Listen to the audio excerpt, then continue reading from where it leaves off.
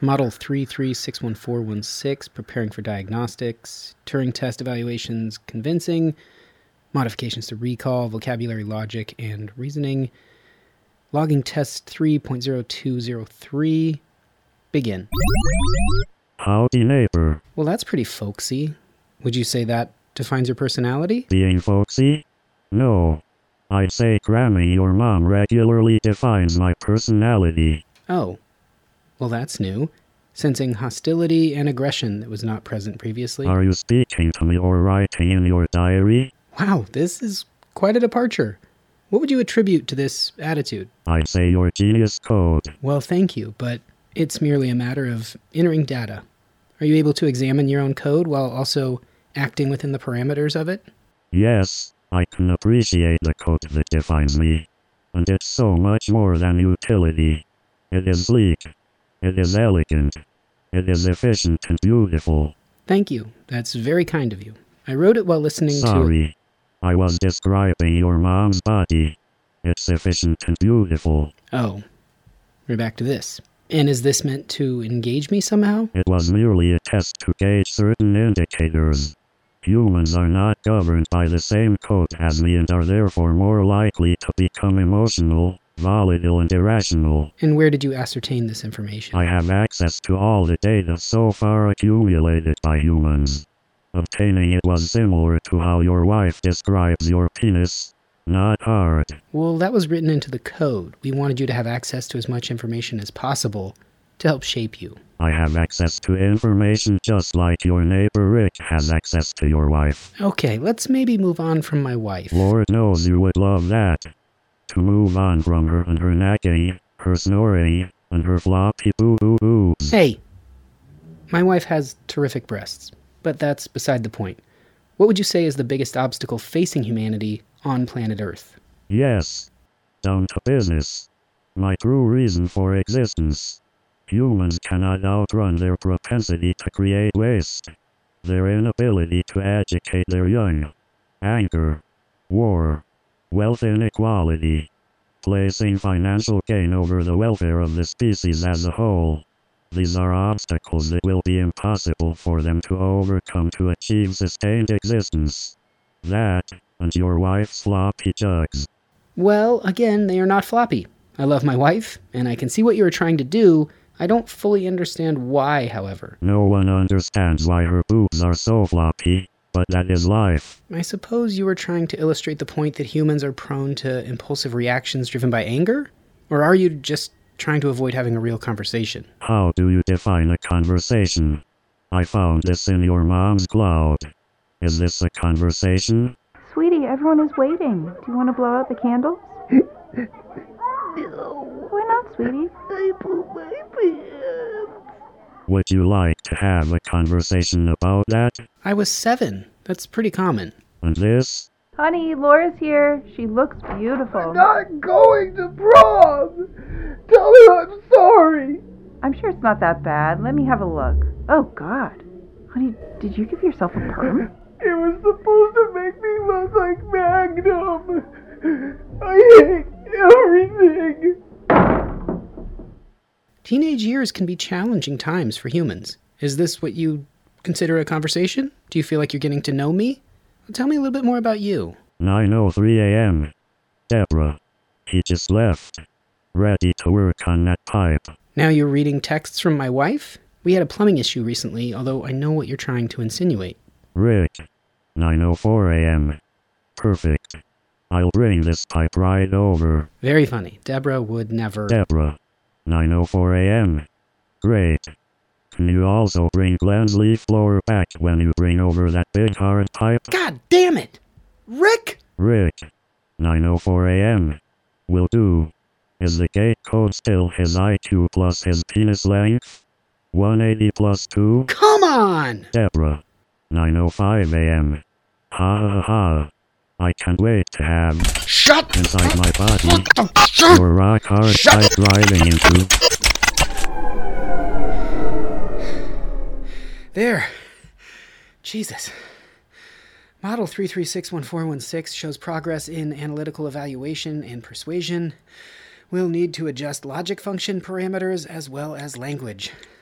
This is Deborah. Leave a message. Hey, honey.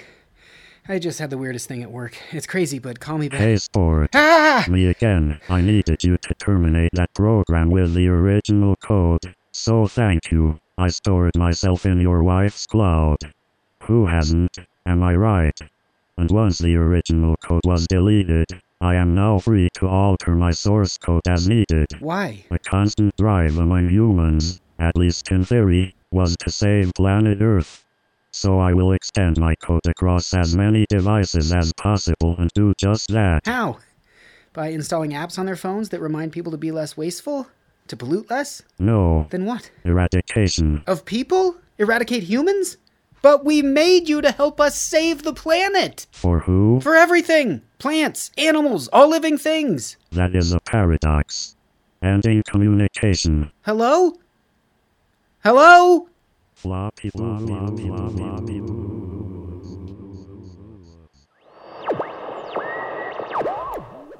Hello, and welcome to the Space Cave, a big warg to all of you. I'm David Huntsberger, joining you in the safe little enclave of a cave tucked deeply in the nether reaches of our known universe. Welcome! I hope you're excited for a stimulating conversation. My guest today, a fascinating individual, still working on speaking English, getting better every week. If you want to see me or hear me speak English, Big Nothingness is on YouTube, which is a stand-up presento that I made. There are albums on all the places you can get stand-up albums, or my website, davidhuntsberger.com. You can find out more about this show at thespacecave.com. And my guest today, a little bit of backstory. I think we get into this in the conversation, but I was doing a show in Denver, and he reached out, and I knew him from maybe comments or maybe an email here and there. He listened to Allison Rosen's show. If you're not familiar with that, I'm on that from time to time. Allison Rosen is your new best friend. It's fantastic. She's great, and she draws in a really wonderful crowd of people. They're all very nice. And Lee would kind of engage here and there, but we didn't really know each other.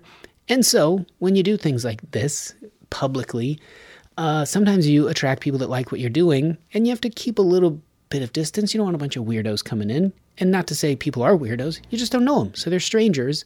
So you keep a little like, hey, you, I don't know you. Even if sometimes people come on real hot and heavy. I love what you do. I want to help. I want to be a part of it. All this sort of thing. And you're like, I don't know you. And Lee was not like that. He just would engage or offer help or suggestions or whatever that might be. And when I was doing this show in Denver, he reached out and said, hey, flights to Watertown are inexpensive. Come here, I'll set up a show, I'll get a crowd out, etc., etc. Well, it turned out the flight offer was a little off, so the flight ended up being a little more. And we ended up having to make accommodations for lodging. And he still, on top of that, put together 2 great shows, made it well worth my while. We got to know each other a little bit. He showed me his shop and his home, welcomed me in, which, you know, it works both ways. He could easily be like, you're just some weird podcast guy. Stay out of my house. Welcomed me in, and a fascinating individual. All these different motorcycles and lathes and things to machine parts and tools with. The type of person that I'm like, I like this. I like people that have varying interests and hobbies and skills, etc. And so anyway, we sort of stayed in touch beyond that. And over time, I realized, who would make a better guest than Lee Bruns? So here is part 1 with Lee Bruns. Okay. Well, I was curious what it was he wanted to talk about, because I know a bit about lots of stuff. As we were just fiddling with the audio things, I was thinking, you're one of the few people that I can think of off the top of my head that a motorcycle comes in and maybe certain parts are metric, other parts are machined by hand or some sort of hex wrench or star bolt or something where you could say, oh, I have a thing for that, and know the reasoning behind it, know how it was made or why. And I think very few people would even comprehend one element of that. So we could have 10 different things and you'd be like, oh yeah, I can walk through this. So that's why I wanted to talk to you. I think you have such an interesting ability to know how components and things go together to make the things that we all use all the time in the world. Yeah. British motorcycles get extra weird because you'll have the engine as a Whitworth thread. The other half the chassis can be SAE, which is what we use here in the US. And another piece of the componentry will be metric. We'll have all three threads on the same motorcycle. When you said Whitworth thread, I have no idea what that is. Instead of the thread pitch being a 60-degree included angle, it'll be 55-degree. Oh, okay. So I know when I go buy screws, sometimes they'll have a tester there and they'll call it like 8/32, or I didn't know the pitch or the angle changed. I thought it was merely just the spacing. Right, only with the British stuff. So starting in the 70s, the British started trying to use more and more metric, just standardized metric amongst the US, Europe, and Japan.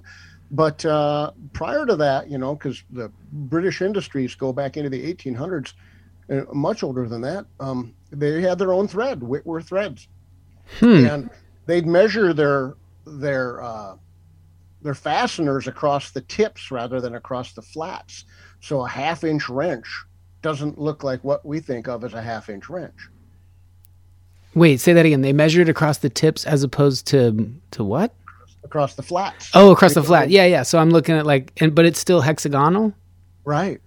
Weird. So they get, right. So some of the Whitworth wrenches and stuff, if you want to work on British motorcycles or British cars, you will need to have separate taps, separate wrenches.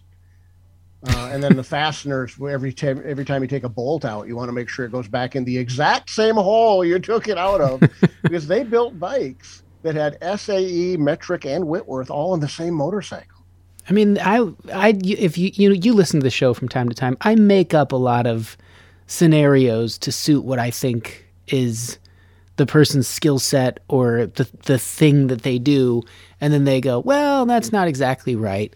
And I have to say, my motorcycle with all the different threads not only ended up being something that was relatable, but you, of course, exactly as I said, knew exactly what you knew, exactly that. And in a shop, I think we know this through movies where, there's a kid and he's earning his keep or her keep, and they're down under the car and they've got, they're sweating and someone's standing there sipping coffee. And they say, got it figured out? And they can tell that the person has no idea what they're doing. The kid's down there banging around wrenches, and they finally wheel out on the little dolly and go, I think I might have done something wrong. I can't tell what's going on. And then that person sips some coffee and goes, well, that's a Whitworth thread. Just one of these. And that's, to me, you have to know well ahead of time. Anything like a battle or a game of, sports or something, chess, if you have an idea of the board, of the players, of the game you're going to play, then when those situations arise, you're prepared. Most of us, the way we learn is by going into that, and it's easy to take a bolt out, even if you don't have the exact Whitworth wrench. I got the bolt. I figured it out. I had something that I could, even though it wasn't perfectly on the bolt head, I could get enough torque on it, I spun it out of there. But now going back in, if I'm in the wrong hole, or maybe the bolt was sheared off or something, you had to get a new one, and it looked the same, you know the game. So you knew, this Whitworth thing, the history going back to when people started building stuff. Yeah, a lot of these companies were actually arms makers. BSA, the British company, stands for Birmingham Small Arms. They were a gun maker. What's another one? Benelli, who I'm sure you've seen their rifles. They're very big in the motorcycle industry. CZ out of Czechoslovakia. So a lot of these companies were small arms and gun makers, and they needed something else to broaden their marketability. So they got into motorcycles as a way to spread out the market risks. You know, if there's no wars going on, what are we going to do to keep our doors open? Yeah. My friend Chris Fairbanks has a joke about Yamaha making motorcycles and then also grand pianos, which I never understood the pivoting there of like, you guys, you just never know. And he's Kawasaki, 23% of their company is power sports. The rest is bullet trains and international ships. The fact that you know percentages and these sort of things, is this just the nature of your work, or is this an interest where you're like, I was reading an article and that stuck in my head, 23% of Kawasaki. That's it. Just everything sticks. So I don't refer to as interest as much as mental illness. Because I certainly didn't seek out and go, I really need to know that. I don't need to know that.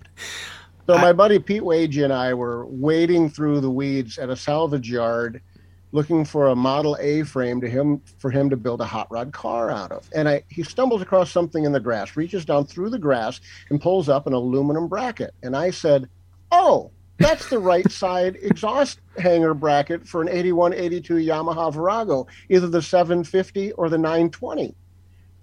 And he holds it and he stares at me and says, I don't want to hear another word from you about Star Wars nerds.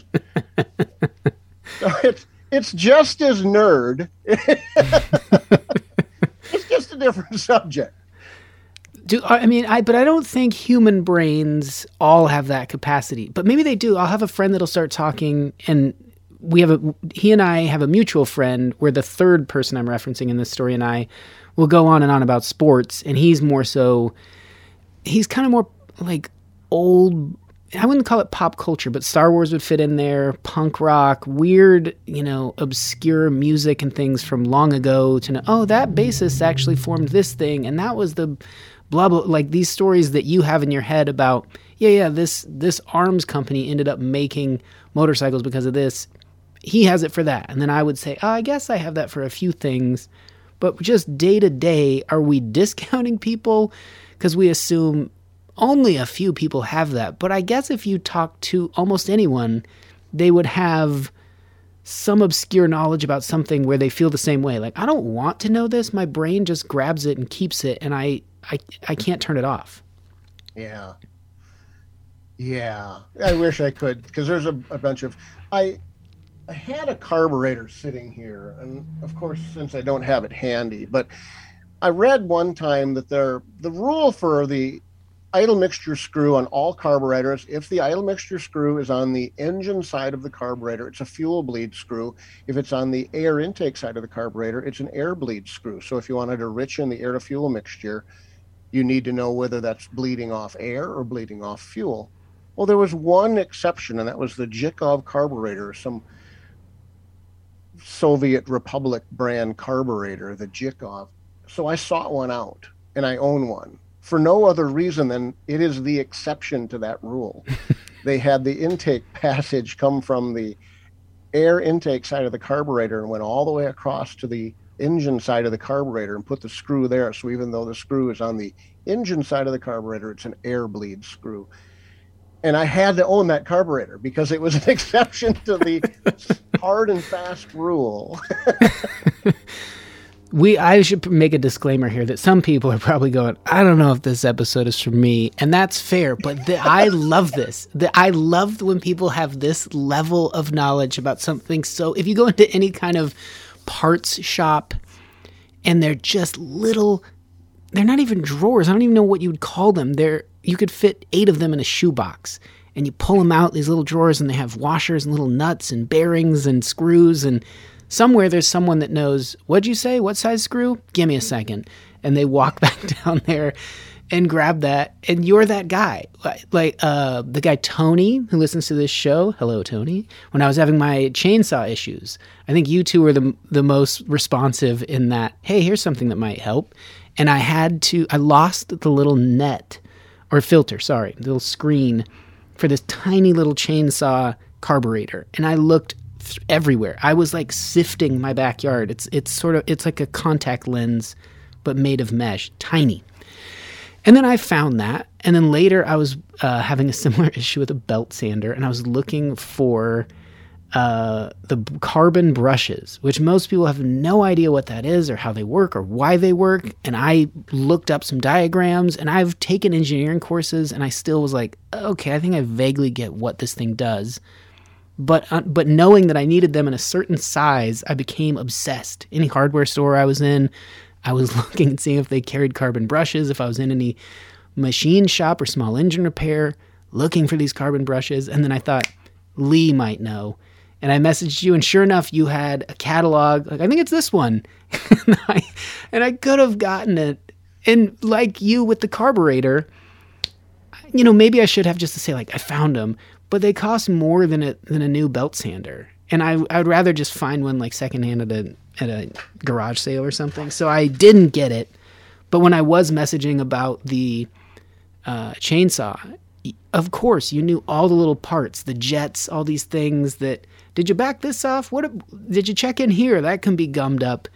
There's a working knowledge of when you see a vehicle go down the road, what does your mind do if you're hearing something off? Do you immediately start seeing like the whole drivetrain and trace it back up and go, damn it, this valve is off and probably in this cylinder, if I'm guessing, right?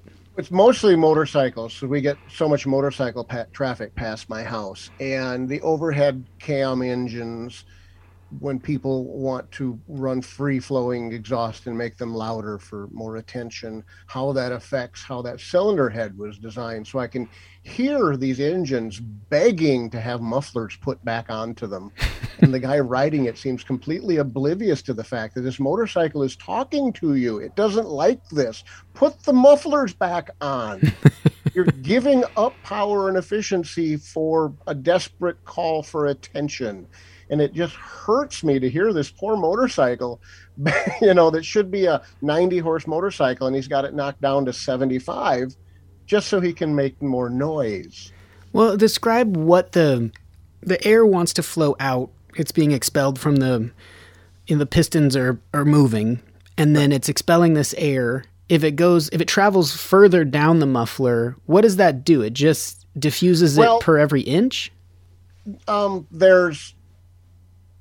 It's disclaimer, it's not 100% known, and cylinder head and exhaust flow is a black art, and guys like Kevin Cameron and Cycle World magazine and engineers and Roush Performance. But what we do know is unless you're supercharging by way of, say, a turbocharger or a supercharger, you need some degree of exhaust back pressure, and it can't just be random pressure. It needs to be tuned pressure.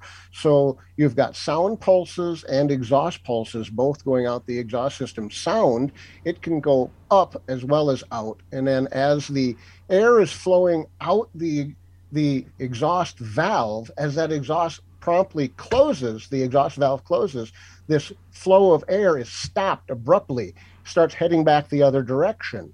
Everything in the pipe is going to stop its flow and restart. So now as the engine then comes around, the valve opens back up and it starts flowing again briefly as the piston's coming up and creating pressure in the cylinder, pushing it out the exhaust valve. It's hopefully meeting a pulse that has come back up the exhaust pipe, hit the back of that valve, and is then reverberating back down the pipe at the same time that the valve opens to get the second pulse. So for someone to randomly start messing with these tuned exhaust system without understanding the cam timing, the valve diameter, the ignition timing, the fuel delivery system, it's just preposterous. Way back when they had just the flathead engines, the Harley-Davidson 45-inch flathead, for example, it was so fine-tuned that the racers found a 45-degree slash-cut tip made better power than a 60-degree slash-cut tip on the end of these pipes. Whoa. You wouldn't think that the angle that you slash-cut the end of the pipe would matter at all. And yet... Well, it's like every year in the Olympics, they have some new suit or, outfit that's just taken 1/100th of a second off of their performance. Or we're always getting a little better. And I would guess some of it is just accidental. Oh, hey, I took this pipe off. It had the 45. Did you notice I went a little faster? that can't matter. That can't matter. And then you start practicing. Yeah. Yeah. For an analogy that's probably way off, but one that might be relatable in that if I were driving a human being, if you and I were racing human beings and we had them at varying altitudes, common sense would say, oh, you got to get an oxygen mask on that one. It's wheezing. There's not enough atmospheric pressure for this person to breathe properly. So they're going, if you get a mask on there and you're meeting the pressure in without, their breathing becomes easier. Is that similar to what the motorcycle's dealing with? That's exactly it. Yeah. A supercharger is going to force air into the cylinders, so the exhaust becomes less of an issue because as soon as that valve's open, there's pressure behind it pushing it in. But a naturally aspirated, meaning non-supercharged or non-turbocharged, it's a low pressure that's created with the piston drops in the cylinders, and the atmospheric air attempts to refill this low pressure area. So yeah, if you've got something forcing the air into this, because all engines are is an air pump, and what can ever move the most air makes the most power. So yeah, it's exactly like running a pressurized air mask at altitude. It's exactly the same. Oh, interesting. Good guess, Dave. I think if you polled a bunch of people what they thought a charger was, a supercharger, you get a variety of answers because it just seems like under that hood is someone else's business to most people. And even most people I know that are mechanically inclined, now it's so computerized that it's not as fun anymore to get under. There aren't really carburetors for 30 years, so it's not the same. And yet the knowledge seems like it was worthwhile. If your family was dependent on a Model A, the entire family really needed it. And maybe you weren't dependent because you really, just the same way people went, I don't think I should get a cell phone. Well, we're beyond that. That probably comes from a long line of people being like, I'm always going to be a horse and wagon person because if that drive line drops out and I don't know how to fix it, I don't know anything about U-joints, this horse I can keep going. This wagon. Yeah. But we move on, and then so now we're at a point where it's so far beyond the horse and wagon, and there are apps, there are a million things that are, someone can come help me, AAA can come help me. What's it feel like to be in that space of, I could go to a junkyard and probably get something going if I had a little fuel. Right. I've been left behind by the technology. My gray motorcycle, my favorite big motorcycle, I cannot work on a lot of it. You need to be able to plug in special computers with monitoring software to set the throttle position sensor. We now have motorcycles that have, you'll love this, muffler bearings. They have variable exhaust back pressures. So there's a system in the exhaust stream that varies the diameter of the exhaust system. And on each side of this valve is a bearing. So we now have muffler bearings that need to be attended to. But it sounds like if you were given to your own druthers, that's something you would have invented. You would have. Well, it is neat. The idea of being able to vary your exhaust flow ability. So the more back pressure you have, it tends to help low end torque off the line. And then at higher RPM, you want the wide open exhaust for high flow. So being able to vary that. Oh, fantastic. That sounds wonderful. Be nice and quiet around town, and then out when you're away from everyone, you can just open it up. And it's no longer a throttle cable between your hand and the carburetors. It's a fly-by-wire. You're just running a rheostat. Mm-hmm. So the technology's even left me behind. This gray bike, if it finally does give me some trouble, I'm probably going to go older and go back to a carbureted inline four-cylinder just because I can work on it myself. We don't have a shop in town capable of working on this motorcycle that I've got. I visited your house. I remember a lot of machining apparatuses, but I don't remember if you had like an engine lift. I mean, how limited are you in if you did need to do a massive thing to your bike? Can you lift stuff around and hydraulic jacks and all that kind of thing? Yeah, no, I have a work table now that I probably didn't have when you were here. I have a full motorcycle lift table now. Oh, cool. So, yeah, I could yank the engine and everything. I just hate it. I'd rather go ride the darn thing. Yeah, the gray one. But, modern equipment, as much as the technology has become intimidating, they're so incredibly reliable. This runs a 2002. I have 120,000 miles on this motorcycle so far, and it runs like new still. Yeah, the people that were the first to kind of just have a vested interest in, man, I can hear it and it's running great. I guess I would change this. I'd add a bearing to the exhaust to even fine tune it more. You know what I would do? I think people drive too long and they let these filters go bad. I'm going to add like a little sensor that will flash a light to just alarm them. So suddenly everything is like, just leave it alone. I've planned this out for you. It's like writing a physical version of an app. All you need to do is just kind of hit buttons. It'll fire up. You go. And then it is someone else's business underneath.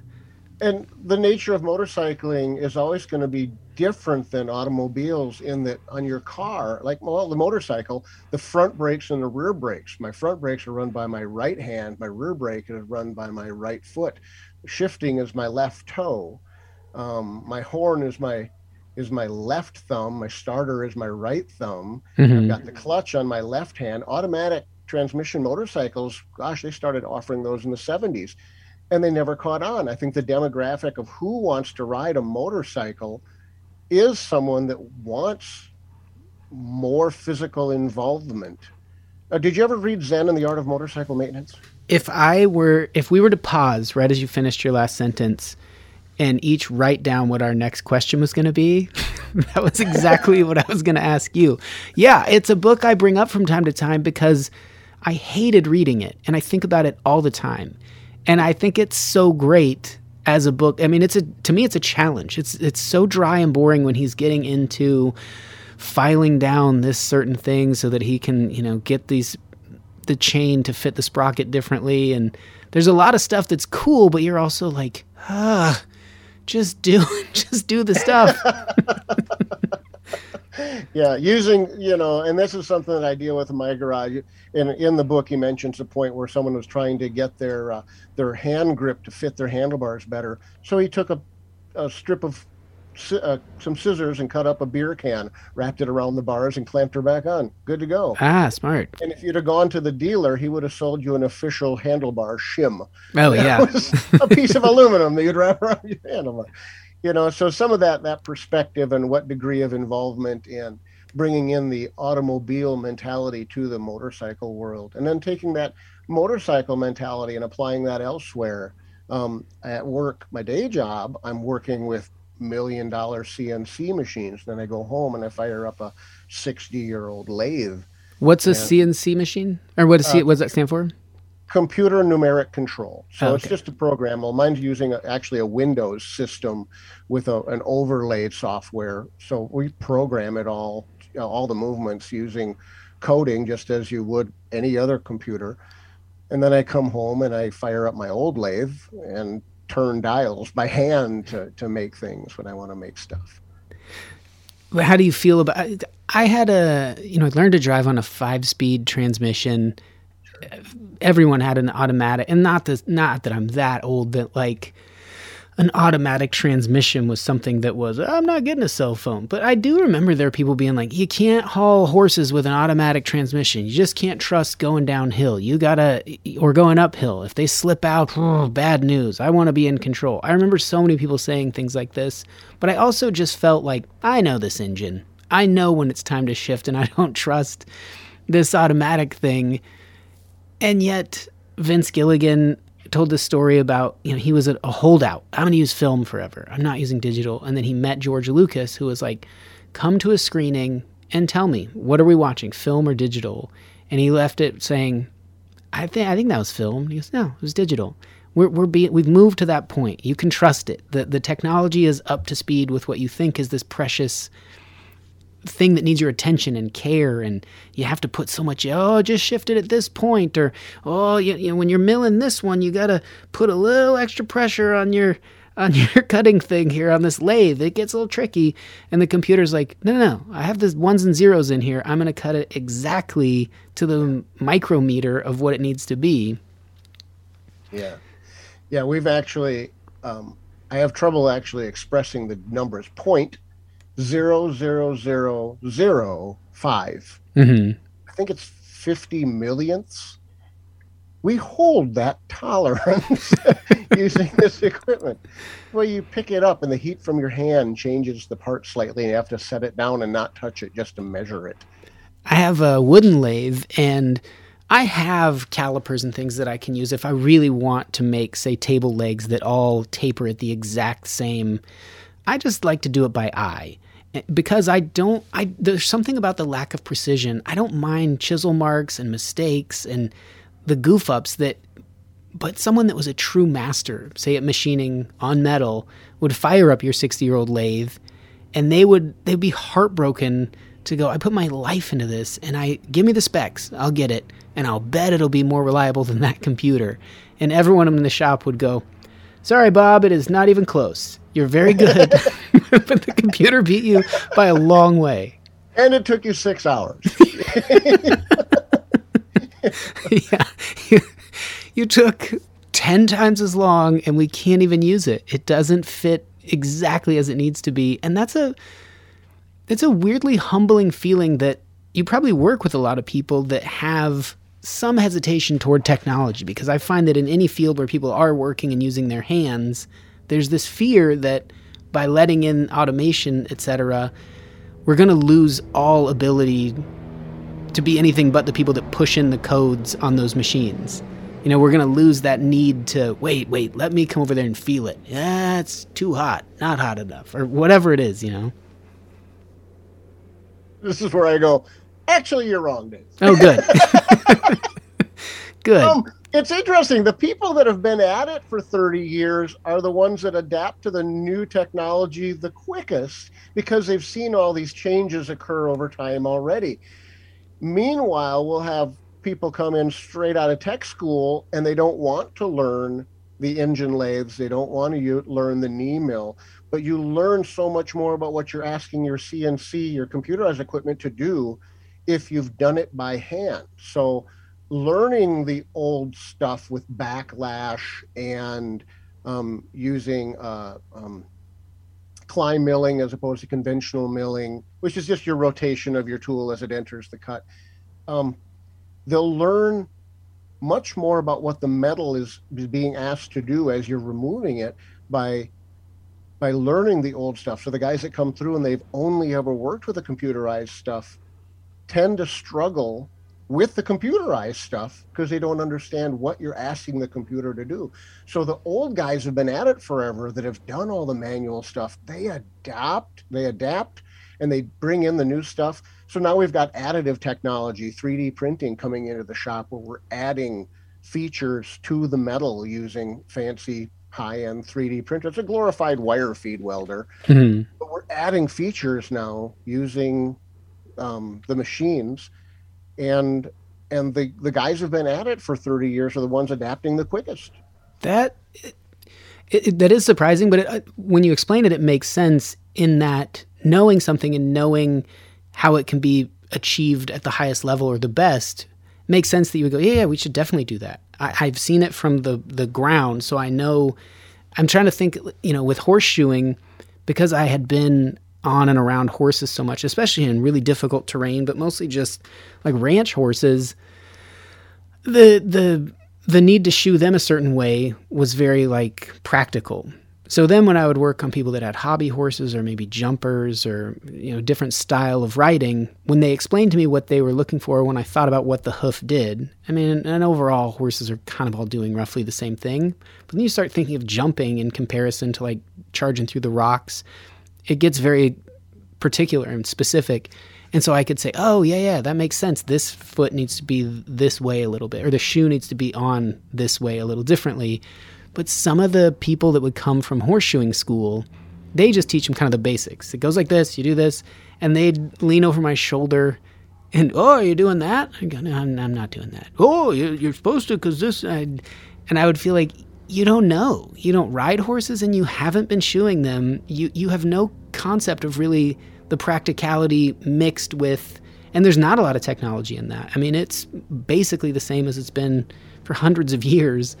But if there was a new device that you could set on there that increased productivity or speed, I think people would be hesitant at first. It's telling me the pitch angle of this hoof. This thing's a piece of crap. But over time, people would go, are you kidding me? Look at this. You start with your hoof knife and your nippers and watch me. You'd be like, this is perfect. Wouldn't it be neat if as a farrier, you had a pad you could strap on the horse, let him walk around a little bit, and find out exactly where his weight points are and adjust your hoof accordingly. Absolutely. And if if you had a little box you could put over the hoof and then just have it laser off so that when you set it down, it was perfectly flat. And then even, the shoes are still made. Most farriers, the top of your anvil is flat. So if you're hot shoeing, meaning taking it out of a forge, you can really bang it against the flat part of that anvil and get what feels like a very flat shoe. And then if there are high points, which even with your rasp, there just inevitably are going to be parts that are a little millimeter or more higher or lower, you can set the still hot shoe on it to kind of melt down those high spots, which sounds terrible. It feels like burning your hair. It's nothing. But if you were to able to eliminate those things of needing to burn it down to just, no, it's cut perfectly flat, and then the shoe is made perfectly flat. So there is no room for any debris to get in between there.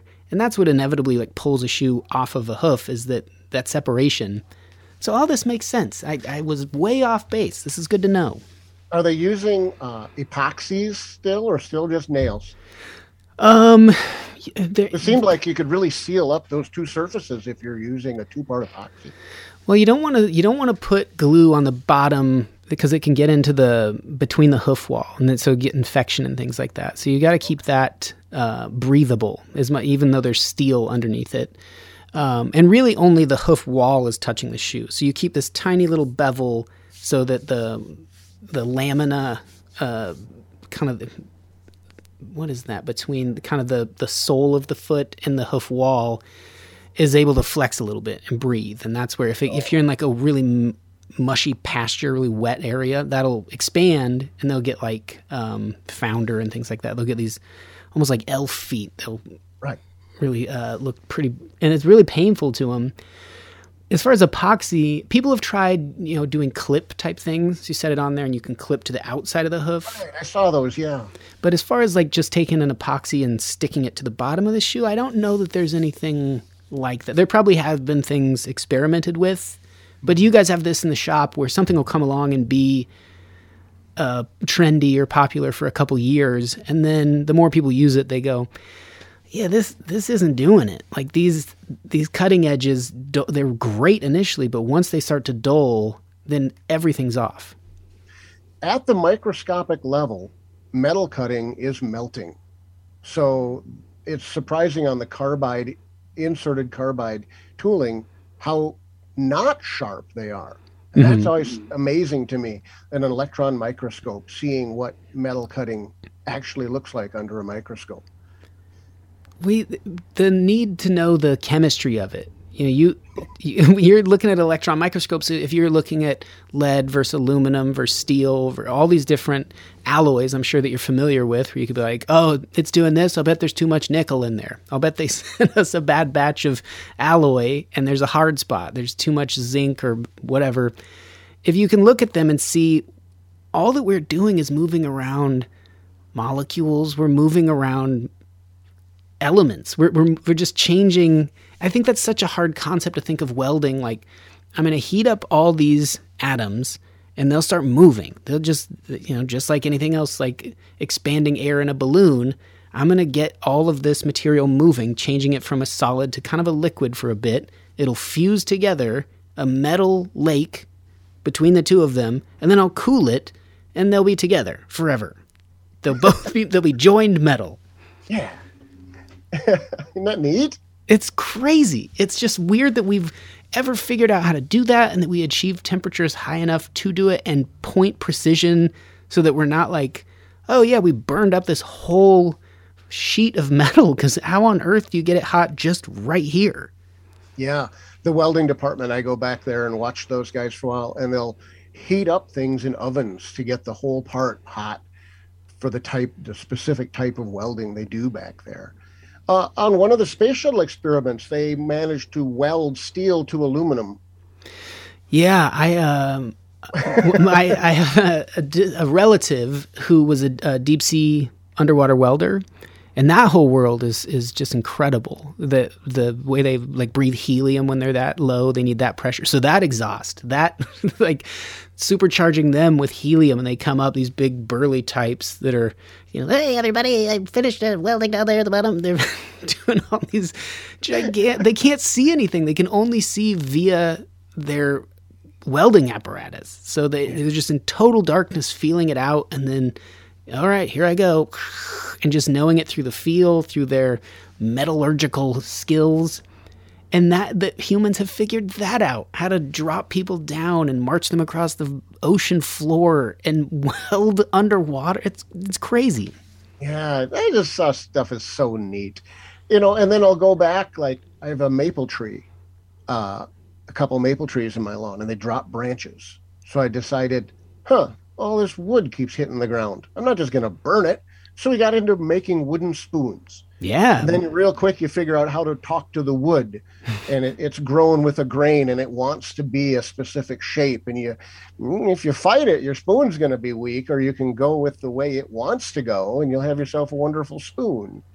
That's such a good way to put it. And you have children, and I think teaching, we can all look back at the things we've learned and go, why didn't I learn it that way?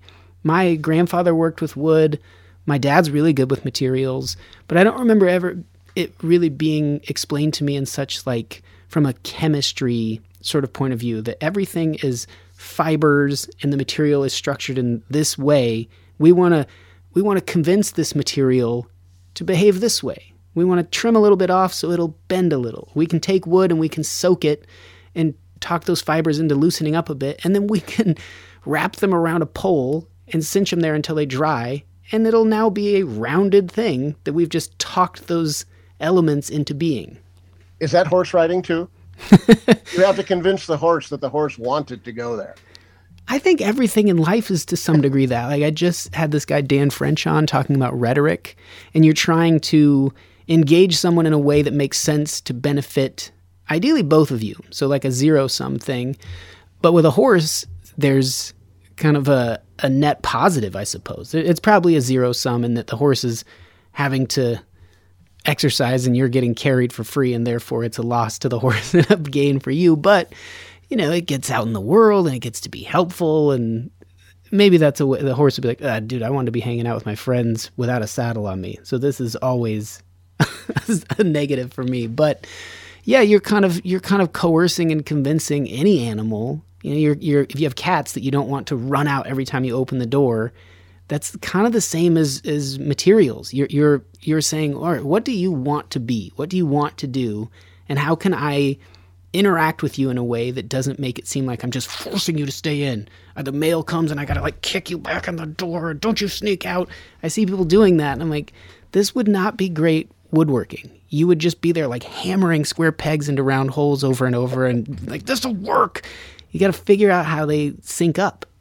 Machining plastics can be that way, because you want the sharp as you can, and then as you're trying to cut it, it just tries to move away from the cutting tip. So then as the cutting tip passes by, it just moves right back where you were. So you want to take off 50 thousandths, you set it to take off 75. Make a pass, but look at that, it only actually took off 50. Yeah, those marginal things where you're guessing, where you're, okay, I think I have to swing this hard or throw this far because it's only going to go, like when you're fly fishing into the wind, you're doing something that's so different than what you want to be doing, and going, oh, weird, it landed there? Because maybe you can't feel the breeze above the canopy of the trees or something, or the bushes you're near. So you're kind of operating with these factors that you don't see or feel, but they're definitely influencing what you're doing. So then having to guess and approximate, I go this far or throw this hard. That would be tough with when money's on the line, when you're trying to, hey, get us these pipes or whatever you're machining with plastic, and you turn them back it didn't work at all. Yeah. Yeah. We're making some really neat stuff right now for a company that make, when they want to test a car suspension, they need to replicate 50,000 miles of suspension work. So they just put it on this big fixture and just jiggle the car nonstop, and we're making parts for that company that makes all those fixtures. Or we want to test a building for how it holds up to earthquakes. So they build a really big fixture and bolt a house to it. and shake it to replicate an earthquake. It just feels like humans know all this stuff. Not everyone. Maybe that's what's so discouraging when you think of humanity and the masses and just being content with just kind of getting up and going to a job that doesn't ask a lot of you, doesn't ask you to think or work your way through a problem-solving kind of... I don't know where it became such a thing, too. We watched the first episode of the show Fargo a while ago, because years ago people were talking about how great it was. And one of the elements is a gentleman who's asked by his wife to fix a washing machine. And to kind of illustrate that he's not a man's man, he can't do it. And I feel like, I mean, nowadays, with YouTube and everything, it's a different time. So everyone just needs to have that ability. Do I have the ability to believe that I can learn how to do this thing with someone else giving me all of the thoughts? All of the problem solving can come from someone else. Hey, have you ever wanted to do this? You've come to the right video. And I kind of miss that, sitting there looking at it like, I do want to do that. How in the hell would I do it? How would I make this fit into there? Because when you think of those things, that's such a great, I don't know what it does. It helps your confidence. It just helps you as a person feel like, I bet I can figure out other stuff. But everybody can do something that machines to this day struggle with. And that is, if I toss a ball to a 6-year-old, he can pretty often just catch a ball. Yeah. When you think about that speed and trajectory, a baseball player out in the outfield and the guy at home plate hits the ball, and judging the speed and the arc and anticipating its landing point and getting yourself to that point where it's going to hit all those mathematical calculations that have to go in to simply catch a ball. And computers and robotics still to this day having a horrible struggle with that. I mean, we were so impressed. Wow, Elon Musk managed to get a rocket that landed on its own feet. I can drop a cat and do that. Yeah, I remember that notion occurred to me. I took dynamics in college, and I took statics, and that was, interesting. I had taken physics. The idea that I'm setting this box on this ramp and it's going to slide down, and a coefficient of friction and weight. We can work out some equations for the forces and the speed that this may achieve, etc. The force that it would impact you with if you're standing at the bottom of this ramp. Those all make intuitive sense, I think, to most people. But the first time you learn that, hey, this box just slid down this ramp, who could have guessed that? And then you could show them a book and be like, this book could tell you exactly how fast that box was going to go based on the coefficient of this board that it was on. How fascinating is that? And those are the people that maybe had a difficult time during this pandemic getting their heads around very basic science. Because the idea that science and math could predict very accurately exactly what the world is, it's still so nice to say, no way, it can't figure out on a breezy day exactly where that baseball off that bat is going to go. And then you take dynamics and you're like, oh, exactly that. It's talking about the force of drag in the air and then gravity on the ball, plus the rotational spin of the ball, and that a human being can hear it, see maybe a millisecond of it off the bat, and turn head down and just start running going, I think it's going to be over here. Yeah. Incredible. And not even know they're doing all of these calculations. It's just automatic. Yeah, we're born with these things in our heads to go like, I understand the most advanced dynamics that have ever existed. We can't delve into it any further than that basic knowledge. We can unravel it and go, oh, that's the math of what's already in my head.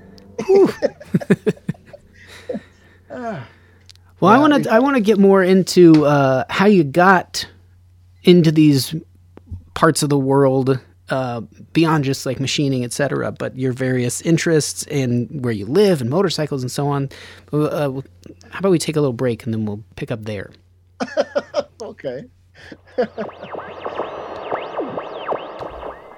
Well, I hope you're enjoying it. Come back next week for part 2.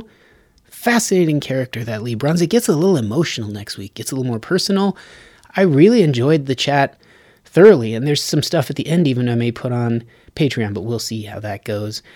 But I mentioned people over time that I've gotten to know, like Stephen Yates, Penelope Clubb, Gene Hosbot. These are people that were early, like Professor Blastoff listeners that just reached out or got in touch and just expressed like, hey, I like what you do, and I do interesting things as well.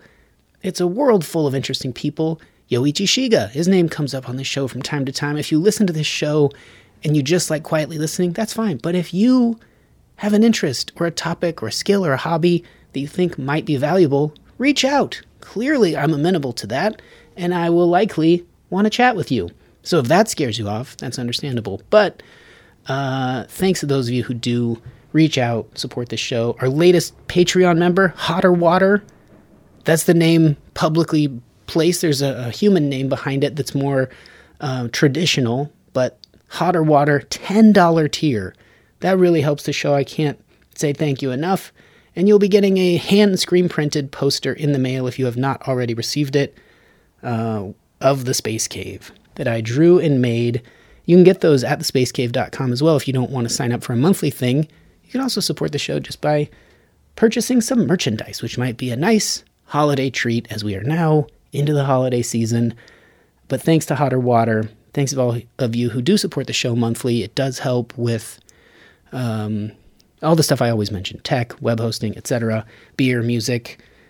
It helps, and eventually maybe we'll pay Dan. I don't know. We'll see. I'd like to get there and slowly grow the amount of people who do support the show. So if you're thinking about it, and if you like a show that has no ads, maybe you'll think of contributing a little to this, because this show is made possible entirely by contributions from listeners just like you. And I sincerely appreciate it. Check out Big Nothingness. No tour dates anytime soon, so we'll just be living here for a while. I hope you're enjoying it. If you have thoughts or comments, you can message pings@thespacecave.com, and I'll get back to you when I can, or davidhuntsberger.com. But anyway, thank you for listening. Let's get out of here. This is a song by Katie Tupin. If you don't like it, you've just come to the wrong place, because this is great. I hope it makes your day and your week better. It's called Astronaut. Thanks for stopping by the Space Cave.